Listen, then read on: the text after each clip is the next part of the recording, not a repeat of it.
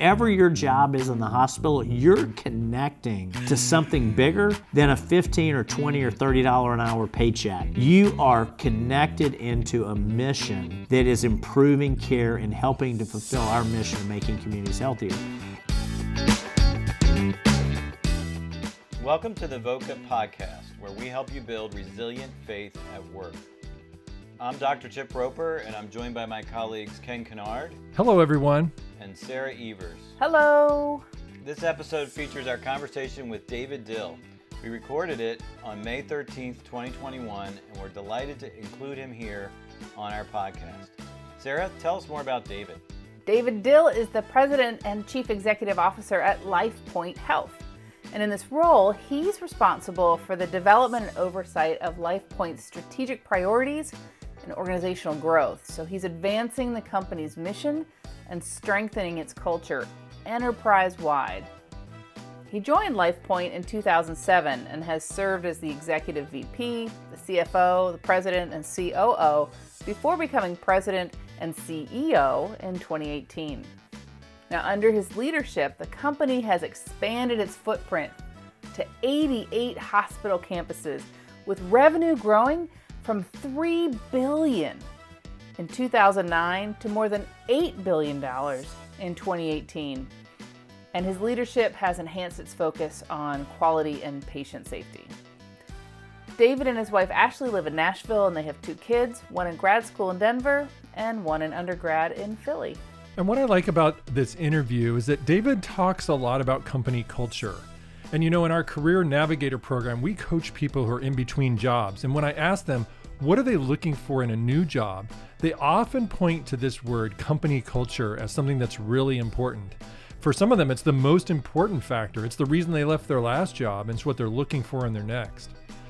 So every company wants to have a good company culture, but how do you know that a company culture is really healthy before you work there? They all say they're a great place to work, but what does that mean exactly? So one thing I like about this interview is that David actually illustrates one way that company culture is defined and revealed by making leadership decisions during a crisis. He has to decide what to do when the shutdown threatened the life of the company and it had 60,000 employees on the payroll. So I'm looking forward to discussing that with you guys after the interview. Thanks for joining us.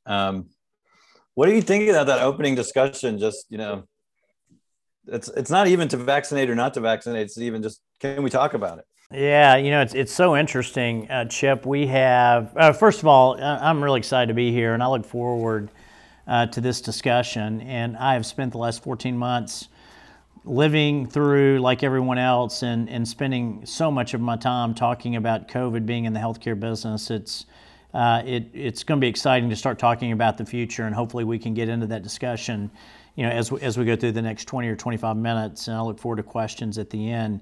It's just so interesting. We have vaccinated, probably 75% of our people, but even being healthcare providers, and we'll talk probably a little bit about my background. I'm not a clinician by training, but we serve hospitals and we're in and out of hospitals, but yet still only 75% of our people are vaccinated. So on one hand, I'm excited that many, that percent of our workforce is vaccinated. On the other hand, we still have a long way to go. And today, as I was in the office, there was kind of buzz in the office about the new CDC guidelines that you've referenced. And so things are changing right in front of our eyes.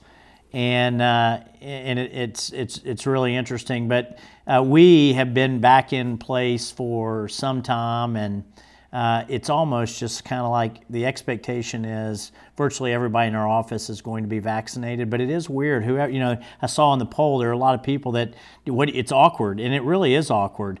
Nobody has a vaccination card or a passport with them or a tattoo on their arm to say I've been vaccinated. So we are still working our way through this. We are going to get through it, but we are in that awkward phase right now. Yeah, sounds like it's some fairly universal. Well, tell us a little bit about LifePoint Health. What do we need to know? Yeah, so Sarah, in her introduction, she shared a little bit about our company. We're an investor-owned, for-profit provider of healthcare services and hospital services. We own not just the real estate or manage, but we own the hospitals. And so we have 80 plus hospitals in 28 states across the country. I think one of the real unique characteristics of our company is we are in small to medium-sized communities around the country. So we don't have hospitals, Chip, in communities like Atlanta or New York or Chicago, but we're in outlying communities. And that makes, it actually is what's made managing through COVID very interesting, because it very much is a kind of a family feel, if you will, of caregivers, nurses and doctors, taking care not just of people and not just of patients, but in many cases, their family members, their kid's school teacher, their next door neighbor. And it's what really makes the mission of our company so important to me and makes the company unique. We have over $8 billion of revenue. We've grown significantly, and I think we're well positioned as an organization to continue to grow well into the future. It's really interesting. I mean, is what percentage of hospitals are for-profit versus nonprofit? Yeah, probably roughly speaking, about 20% or so of the hospitals around the country are for-profit hospitals. About 80% of the delivery care is not-for-profit. I don't really even like talking about kind of for-profit and not-for-profit. Really the only difference is one group pays taxes and the other group doesn't. I call it kind of a tax-paying entity and a non-tax-paying entity. And so being the only hospital in our communities, we're taking care of every patient, regardless of their ability to pay, that walk through our hospitals. And so, we talk about our company, our mission, the size of the company. In most of our communities, we are the only hospital in town. And as a result of that, we're the economic engine of these communities. It's typically the biggest business in the community. It's the largest employer. It's the biggest taxpayer. We are also investing an enormous amount of capital each and every year, whether it's in new equipment or facility upgrades, but most importantly, recruiting new doctors to the community. And in most of our communities, when we recruit an oncologist or a cardiologist or an orthopedic surgeon, these are the most highly trained labor in most of the communities, and the economic engine that creates, not just life-saving therapy or life-changing therapy to patients, but also the economic engine. So our mission of making communities healthier, it's not just focused on healthcare, Chip. It really is making communities healthier in a broader sense, and that's the role that we play in these communities. That makes sense to me. I had a front row seat to this, and I served on a nonprofit community hospital board, and we actually elected to sell to a for-profit chain because they could bring in the resources to bring in the staff to provide the kind of care that we really needed for our community. So yeah, that makes a lot of sense. Well, you are hopefully we're at the tail end of COVID, or at least the acute season of it. What's it been like to lead this large network, thousands of employees, all these communities? What's it been like to lead through this season?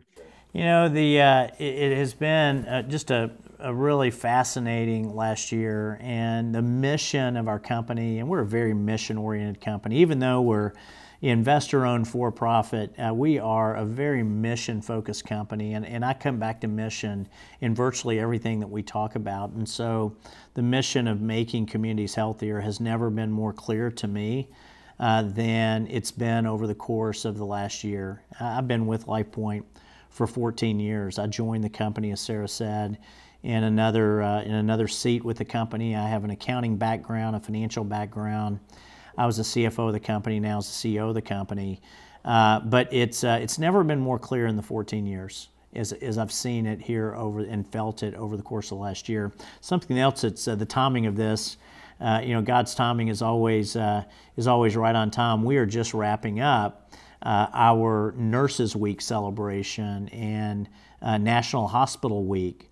And I had a chance to do multiple videos over the last couple of days that were sent out to all of our caregivers. And while the mission has never been more clear, the work has never been more inspiring. And when I think about our nurses and our doctors and our caregivers around the country, I wish I could show this group, and maybe I could send it to you, and you could post it out somewhere if you wanted to. But it's a little video of the person behind the mask. and you can just feel the pain, the loss of life, the call to duty. There's just so much wrapped up when you see a nurse sit in front of a camera and pull off that mask, and you think about what he or she walked into. It truly is remarkable. So the mission's never been more clear. The work has never been more inspiring. And I learned a tremendous amount about our organization. I learned how resilient our team is, but also how tired our people are. So the work doesn't stop. So making sure that, COVID may be over, but there's still patients walking in tomorrow, or COVID may be close to getting over, or we may not have very many COVID patients in our hospital. But their work didn't start with COVID and it doesn't end with COVID. There's another full shift coming the next day. And so making sure that we are pouring into the lives of our employees. We have close to 60,000 employees around the country, and making sure that we're listening to them, we're investing in them, and we are supporting them, because you can tell, even though they're resilient, and this is what they were called to do, this is the body of work that they chose, they're still tired. And that's where leadership does step in to not only recognize that, but to bring resources to bear. That's great. I love the holistic way you're thinking about your team, and it's such a significant thing for sustainability. I think this is pretty much the last question about COVID. So I promise. Oh, good. But it's sorting through the noise, because there's so much noise around this whole thing. There's people that are, there's the whole lock everything down, shut everything down, everything got politicized. There's certain seems like, we're Christians, and certain Christian groups that are, anti-vax, so this is a hoax. There's a North versus the South. And, I spent some time in Florida this winter. It's like, there is no pandemic here. And, what's it look like to sort through the noise and make decisions as a leader based on fact? Well, regardless of your faith, and I think we're joined by a Christian view that has really guided me through this, and we can talk more about that a little bit later. Make no mistake, this is not a hoax. There was just significant loss of life that happened. When this first started for us back in April or so of last year, we're in smaller communities. It may have come to New York in March and some of our big urban centers early on. It took 4, 6, 8 weeks for it to finally permeate and spread into most of the communities that we serve. Probably the most terrifying phone call that I got was in late April of last year, when the state agency, the governor's office of the state of Tennessee, said we have a nursing home in one of our communities close to Nashville, just north of Nashville, where we have a hospital, and we need to empty that nursing home out, and there's going to be 100 patients coming your way, 100 individuals. And I don't like to think of them as patients. These are people. These are the grandmothers and grandfathers and step-parents and neighbors, real people that need to be rushed to a hospital to put them in a safe place. And watching our organization kind of come to life, and the resources that were brought to bear, and that played itself out community after community after community. And not to impress anybody with any numbers, but we got up to probably 1,300 or 1,400 patients that were in a bed on any given night in our hospitals. And so that started in April, and we peaked out in January. So that is a 9-month period. I mean, the gestation period of a baby, so for the moms, you know how long that is. And so for 9 months, the resiliency that it took, that we didn't know when the surge was coming. There wasn't a mathematical model that predicted how many patients that were coming in, but nurses were dealing with whatever came their way, and doctors were dealing with whatever came their way, and a lot of lives were lost. Now, the good news is, since early to mid-January, we've seen our numbers decline, and you can really see our nurses. I'm going to be at a couple of our hospitals tomorrow in Virginia. I spend my Fridays traveling around to different hospitals to think our nurses and doctors for what they did. And tomorrow I'll be over in Danville, Virginia, and Martinsville, Virginia. Some of your viewers may know exactly where that is. Two really, really neat cities to thank them. So, it's politicized for sure. We all watch the TV channels, but our nurses don't care about that. Our doctors don't care about that. It's taking care of the people that are in their hospital. So whether it's wearing masks or not wearing masks, or vaccination or not vaccination, washing your hands, social distancing, I think we are almost through the worst of this. I know the health systems are much more secure than we were 12 months ago. Our nurses kind of see and our doctors see light at the end of the tunnel, but it is real. And some people on this phone and some people on this podcast may have experienced loss of life. So it's for real. And we ought to thank all the caregivers around the country for doing what they did. When they left their homes, I don't want to get on my soapbox too much, but when they left their homes in March of last year, not knowing what they were going to bring back home to their kids or their parents that were living with them, they did it because that was their job. And it's inspiring. I'll just end with that. It's inspiring to see how passionate you are about it. So, and it's awesome. So, thank you. Thanks for sharing that. Yeah. We live in a community in New York where a lot of medical staff live, and every night at 7, we all open our windows and bang pots and pans out the windows and cheer them on. And I love seeing those videos. It was very moving. And having spent more time in hospitals than I wish I had with a loved one, and they really make the difference. The nurses, especially, doctors too, but the nurses, they shape your whole experience there.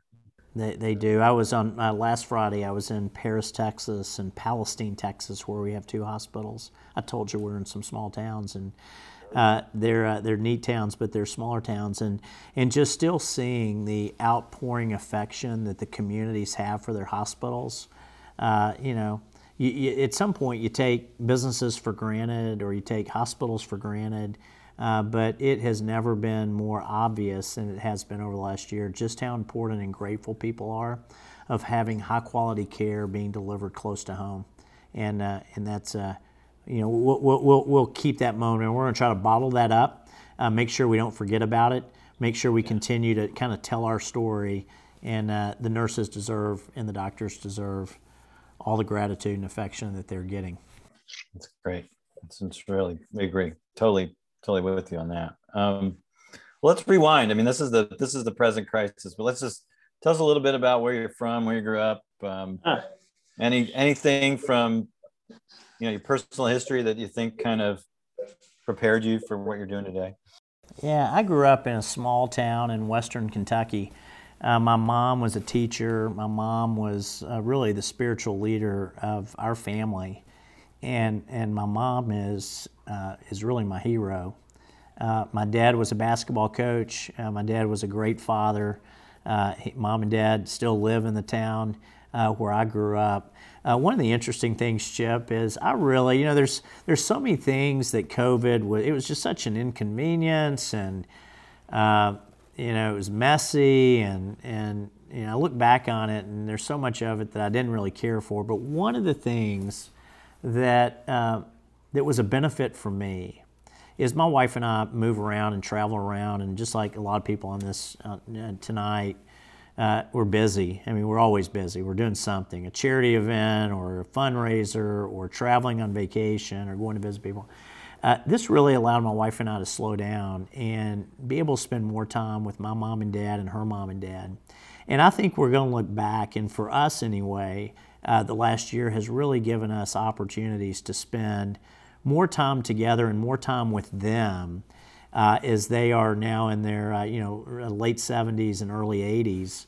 And last spring, I was sitting on my back porch close to where I'm sitting right now, and spring was happening. And my mom is, as I shared with you, she is the spiritual kind of rock of our family, and she just prays incessantly. I hope everybody has a mom that prays the way that my mom has prayed for me. And anyway, I was sitting back here during March and April, and all of a sudden the leaves started coming out, the flowers started coming out of the ground, I'm staring out right now, plants were coming up, pollen, yes, was coming as well. And at the end of one day after a busy day, Chip, I called her. I said, Mom, it is amazing. I mean, the blooms, it's just beautiful back here. And she said, son, she said, it happens every year. And my prayer has been that you would slow down just enough to enjoy it. And so I did get to enjoy that. And so it's been one of those things for me. A lot of who I am today, just like everybody else, is shaped from where you came from. And so growing up in a small town and growing up with parents like I did really shaped me into who I am. And it solidified my faith. I stayed close to home for college. I graduated from school, and now I'm celebrating 30 plus years of marriage, or 30 years of marriage, but 30 plus years in my professional career here in Nashville. But one of the things, because of where I grew up, in a small town, that is what brought me to LifePoint back in 2007, almost 14 years ago, because of the communities that we serve remind me so much, whether it's Galax, Virginia, or Danville, Virginia, or I can take you to 86 other places around the country. Most of our communities are communities like where I grew up. And that's really what drew me to the company 14 years ago. And it's what keeps me at the company today. And hopefully, knock on wood, this will be the last big professional thing that I do. And we can turn it over to somebody else at the right time. That's awesome. That's awesome. Well, you mentioned faith and your mother being the spiritual kind of leader in your family. What's the faith journey been like, and how has faith how does faith connect with the way you approach your leadership every day? We are, there's no question for people in our company and people that know our company, they know there is a faith-based, tone to our leadership. We don't wear it on our sleeve. You wouldn't see it if you did a search for our company. You really wouldn't see it anywhere until you were with our company for about 5 minutes and you came up to our 7th floor, and the people that we have that are part of this company, certainly the executive team that I spend time with, just incredible men and women that are committed to their faith, committed to their family, and committed to their work. And so I have spent a great deal of time making sure that the people on our team, while we may not all wear our faith and share our faith the exact same way, that those faith-based principles are rooted in us of doing the right thing, taking care of people. And Chip, I think it's a little bit easier for our company because of the communities that we serve. And so I think it does just kind of draw naturally a certain type of person to our company. But we are very careful that when we introduce new people into our senior-most teams, that there's a consistency in how we view life, how we view taking care of people, and really how we view taking care of our family. And it's just so exciting for me when I think about our probably, 25, 30 people at the company, their marriages, their kids. It's not all perfect, and there's pain everywhere, but there's a commitment to family that's rooted and built into our whole leadership team. How do you suss that out? I mean, do you interview for it? There's probably certain things we can and can't ask, in those formal settings. How do you sniff this out? Yeah, we have tools that we use, and so there's relationships that we all have. But I'm a big believer that for those of you on the phone that may know another big company here in town, Hospital Corporation of America, in town being Nashville, I'm sorry. Hospital Corporation of America. They've been in business now for 52 years and started by the Frist family. And they've just been remarkable people in watching how they've raised their company and raised their family over now a couple of generations. Tommy Frist had a saying early on of good people beget good people. And I do believe that. I mean, without sounding, without being too prideful, I do believe that, just good people beget good people, and people want to be part of that, and it's intoxicating. And so I think, we're careful. We weed it out. If we make a mistake, we change and we move on. But just it's not as complicated as it seems. People want to be attracted to it. You know the people that you want attracted into your organizations, and we've been able to maintain that, even though we've grown from $2 or $3 billion a year up to now where we are at a little over $8 billion a year. And that's our commitment. We've talked as a management team, if we start losing our culture, then we're just going to quit growing. We're just going to stop, reassess, figure out what's going on, and then we'll grow from there. But as long as we can maintain that, then let's keep growing.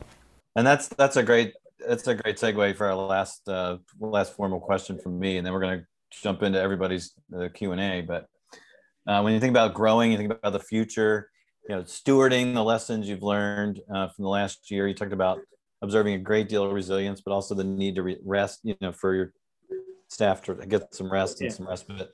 What's the future look like? Where are you headed? Yeah, so some of the things that we saw through COVID, Chip, were trends that we were already beginning to see, and like everybody else's business that's on this tonight, it accelerated. COVID just accelerated a lot of trends that we were already seeing. So significant investments. You'll see us make more investments in technology, in different ways to interact with patients and give them a different experience than just getting out of their car at the doctor's office, coming in and being seen.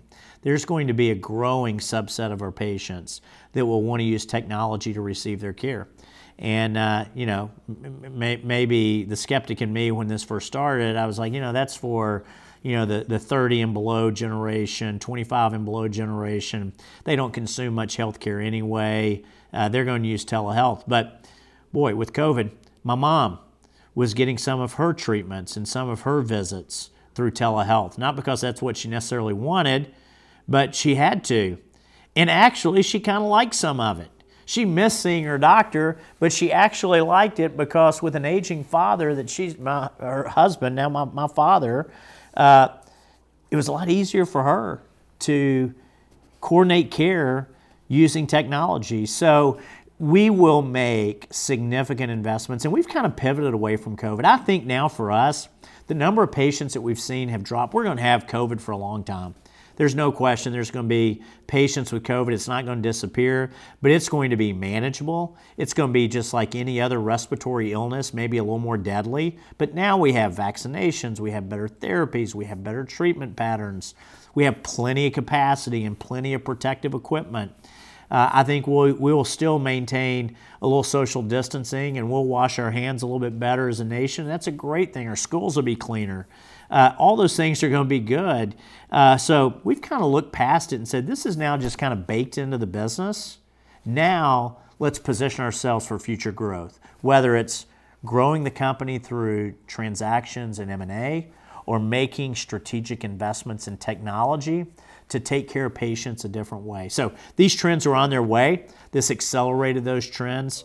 And even in our smaller communities, we're going to see patients want to receive care and interact with the health systems differently than they did back in February of last year. You're on top of it. Well, that's exciting. And it's great. It's great to hear everything you had to share. And I'm going to turn it over to Sarah. And she, as our tradition, she gets to ask the first question. And then we've got another poll to let our audience steer the conversation, and Ken will have that. So, David, thank you. You mentioned this quote that was inspiring to you from another hospital in the Nashville area. It was "Good people beget good people," and then you you mentioned LifePoint culture. I'm curious to hear, what some of those elements of LifePoint culture are, and how do you ensure that that's replicated at these new sites? I mean, you grew quickly, and now you've got to maintain it. So how do you ensure that culture is instilled in the new hires? So, we have, it's a challenge, and it's always, it's a work in progress. I mean, 60,000 people around the country. Our mission statement of making communities healthier, our vision is to create a place where people want to work, and a place where physicians want to practice, and a place where patients and families want to come for care. And so tomorrow in Danville, Virginia, I think now most of the company's on to me when I go, so they're getting better at it. But tomorrow, Sarah, in Danville, Virginia, I spend time with board members and doctors and our CEOs, and that's fine. I enjoy doing that. But what I love more than anything else is to go hang out with our plant operations team and our housekeepers and our dietary team. So tomorrow at about 9 o'clock, I'll be walking through the hospital, and I'll find myself in the basement with our plant operations team. And to be able, so part of it is I spend time, traveling on Fridays to spend time in our hospitals. Nothing beats that. So Zoom calls are great. I mean, all that's fantastic. It's made life a lot easier, but there's nothing like face-to-face interaction. But I'll be down there tomorrow talking to them about what do they do. Tell me about your job. And invariably, somebody in our plant operations team will say, well, Mr. Dill or David, I hope they call me David. I think they call me David now. I have a preventative maintenance schedule, and my job is to go change light bulbs or change air filters or make sure the air conditioning is working in all these rooms. And when I can pause with them and tell them that really what they're doing is ensuring that when patients and families are in the hospital, maybe as scared of a time as they've ever had as a family, much less with COVID when there wasn't visitors weren't allowed. What you're doing is more than just making sure the lights are on. You're making sure that this is a place where that family chose to come for care. And you're keeping the hospital cleaner or safer or infection rates down. Whatever your job is in the hospital, you're connecting to something bigger than a $15 or $20 or $30 an hour paycheck. You are connected into a mission that is improving care and helping to fulfill our mission of making communities healthier. And so I have been telling that story I've been the chief operating officer of this company and now the CEO of the company for the better part of a decade. And the number of times that I've told that story, and that just replicates itself. And now, maybe tomorrow, maybe somebody's listening to this thing tonight that they're going to hear me, and they're going to know when David comes tomorrow, this is what I'm going to tell him. But that's what I spend time talking about, and sometimes it feels a little repetitive. But it's only repetitive to me, and it may be the first time that somebody has heard that. So I hope that message is inspiring to them to think bigger than just their job. And that's an element of the culture, not just good people begetting good people, but making sure that we are drilling into them each and every day. And they are drilling into me, and it's never been more obvious than the last year with COVID. But I'm drilling into them, what you're doing is much, much bigger than just changing an air filter in 10 rooms on the 3rd floor, West Wing. I love that. I love how you're pointing people to see a bigger vision. And I love that you're meeting with not just the doctors and nurses and the administration staff, but you talk about meeting with plant operations, the behind the scenes people who probably don't get that pat on the back and are forgotten when those vision moments are shared. I mean, talk about leadership in the trenches. That is what I enjoy most. I've been fortunate enough to meet with so many interesting people and interact with interesting people. But when I am at my happiest at work, it is when I am with those that few people notice. And when Chip asked the question earlier, how does your faith inform your leadership? We can all go back to our favorite Bible stories and scriptures and watching our Savior interact with those that may not have been worthy.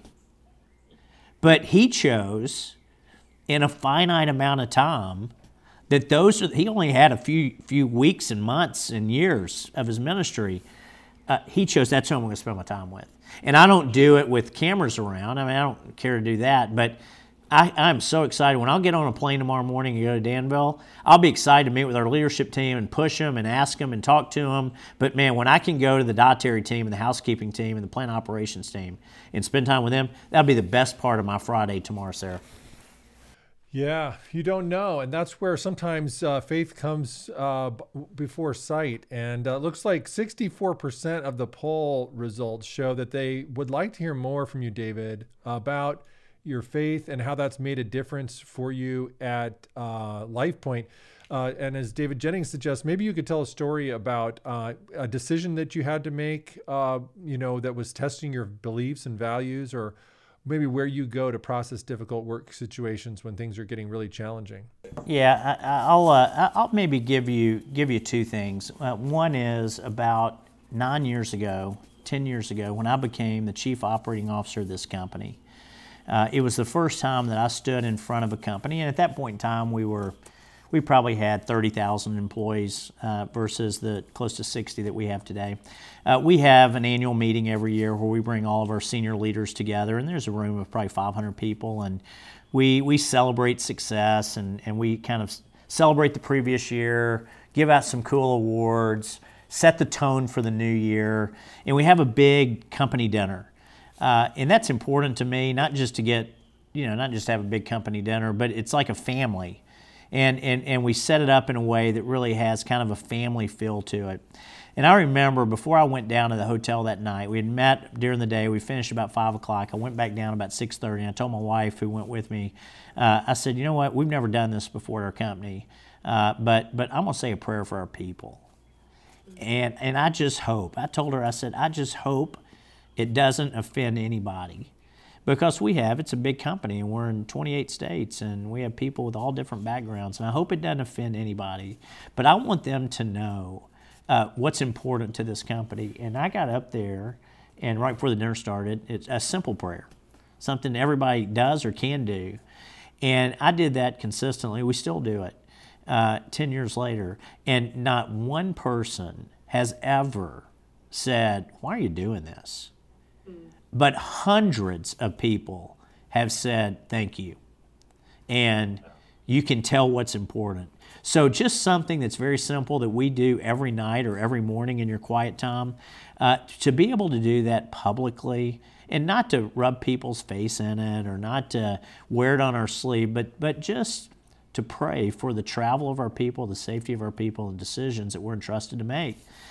So that is something for me of how it plays out in our company. And now I have CEOs. Just, Friday I was at our hospital in Paris, Texas, and our CEO used to be a Christian missionary, and he decided to come off the mission field 20 years ago and get into the hospital business. And he said the prayer last year. And so now I turn it over to others to say, I don't do it anymore, but I let them do it because it's a great opportunity for them to share their faith in front of their co-workers around the country. But where it really played out in COVID was we had to make some decisions early on. We saw a significant drop in our business. I mean, our company is a little over $8 billion a year in revenue, and for that period of time between early March and mid-April, when it was scary. Our business had dropped probably some 30-40% in revenue.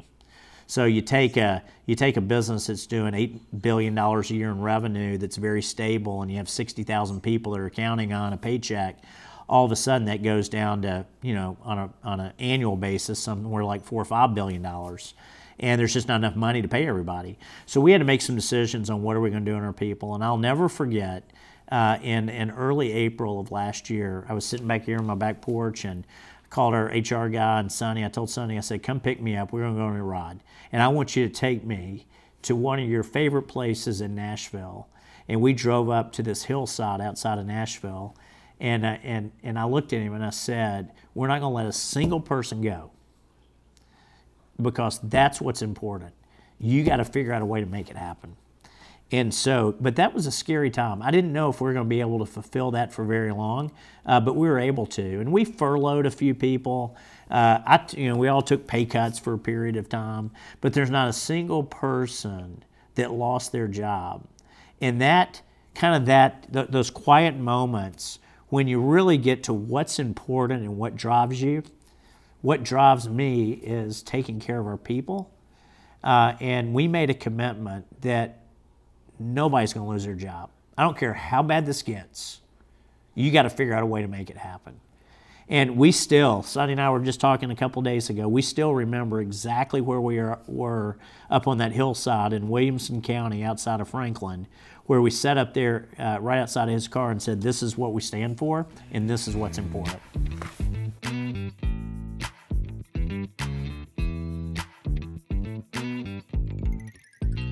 Let's talk about takeaways, guys. I love the way David humanizes work. He talks about making communities healthier. He talks about patience, not numbers. And then he even goes beyond that and says it's not really just patience, it's aunts, uncles, moms, dads, children, and grandchildren. And he just is making it very, very relational, very, very, I'm using the word human, just real, and respecting the dignity of each person that's part of the web of relationships at LifePoint. His walk-around management style is another way that he lives this out. And we know from our research that the depth and breadth of relational bonds correlates with resilience. The more connection you have, the easier it is to bounce back from adversity. So David is cultivating those kind of connections up and down the chain of command at LifePoint, and I love that. Yeah, and the qualities of those connections, Chip, form what is really company culture. And one way to know what a company culture is like is to observe the leadership decisions that are made in crisis times. And when a crisis happens, it's like two different values colliding, and a leader is forced to choose which one of the two is most important, what has the higher value. So this interview gave us insight into how he made that decision. When he was forced with the shutdown to, people couldn't work, what was he going to do? Was he going to lay off the staff so as to prevent losing all that money? Or was he going to keep the staff on the payroll and ride out the storm? I'm not sure how it all will turn out, but it was a big deal. And that kind of decision can really shape the company culture for years to come. So what do you guys think about the decisions that he made, and what does that tell us about the culture at LifePoint Health? Well, I love how the culture was circling around taking care of your people to help get them through the worst. And isn't that what good leadership is all about? Forget the politics, forget the corporate hierarchies. You really learn about a company when it walks out its culture. And we heard David declare no layoffs, and that leadership was going to take pay cuts to get their people through the worst. I mean, I love that. That's the kind of company you want to be involved with. That's the kind of company culture you want to live out. For me, I loved hearing that story about how David became the leader he wished he had, how he learned from past experiences, so that the things that he experienced as a young worker then shaped how he leads now. So he's done that work of examining his leadership story and determining what kind of leader he wants to be. And that's shaping how he serves his people, how he leads his people. And even now, his leadership in the trenches, where not only is he walking around the hospitals when he visits, but he's growing his own awareness and decreasing his blind spot by hosting these dinners to learn more about topics he doesn't know a lot about. So I really love this growth approach to his own leadership. Well, these are all excellent thoughts and takeaways. We want to ask our listeners, or actually encourage our listeners to think about what you've taken away from this interview. Maybe there's ways that you can humanize the dynamics in your workplace. And even if you're not the CEO, you still have influence. You still affect the people around you. Or maybe there's some things you've learned about the culture of your organization during this crisis, and there's ways that you can contribute to making it better. Finally, just think about this idea of the leader you wish you had. And there's always been, almost all of us have had points where we thought leadership could be better, or frankly, we've been damaged by toxic leaders. How can that shape a sense of purpose or mission for you in your work each day? God has placed each of us in our workplaces and He's placed us there with actually multitude of purposes. And think about that picture, that emerging vision of leadership that can come from being the leader you wish you had. Well, as we wrap up this podcast, I want to share another area of VOCA with you. Much of what we talk about is a career navigator process for individuals in career transition, but we also have a consulting practice. And one of the things that we're seeing in that consulting practice is that teams need to connect and build trust in ways to intensify their connection as the pandemic drags on. And we provide 3 things that every team needs to grow in our typical engagement. We provide a framework, a way to think about how to do work together. We provide data that brings a third voice to the conversation and kind of depersonalizes some of the tensions and helps build trust. And then we provide a coach approach to training. Information is not transformation, but when you get to process concepts together with a bias towards action, it leads to lasting change. And we bake all of those things into our typical engagement with a client. So if you're a part of a team or a part of an organization that wants to be better together, sign up for a consult. Just go to vocacenter.org/consult, schedule a conversation with one of us, and we'll explore what that might look like in your world. So this conversation was recorded in front of a live virtual audience, and you can be a part of that audience. Register to join us and shape the conversation with your questions. Sign up for the next live webinar at vocacenter.org/webinar. And we'll see you next time on the VOCA podcast, where we help you build resilient faith at work.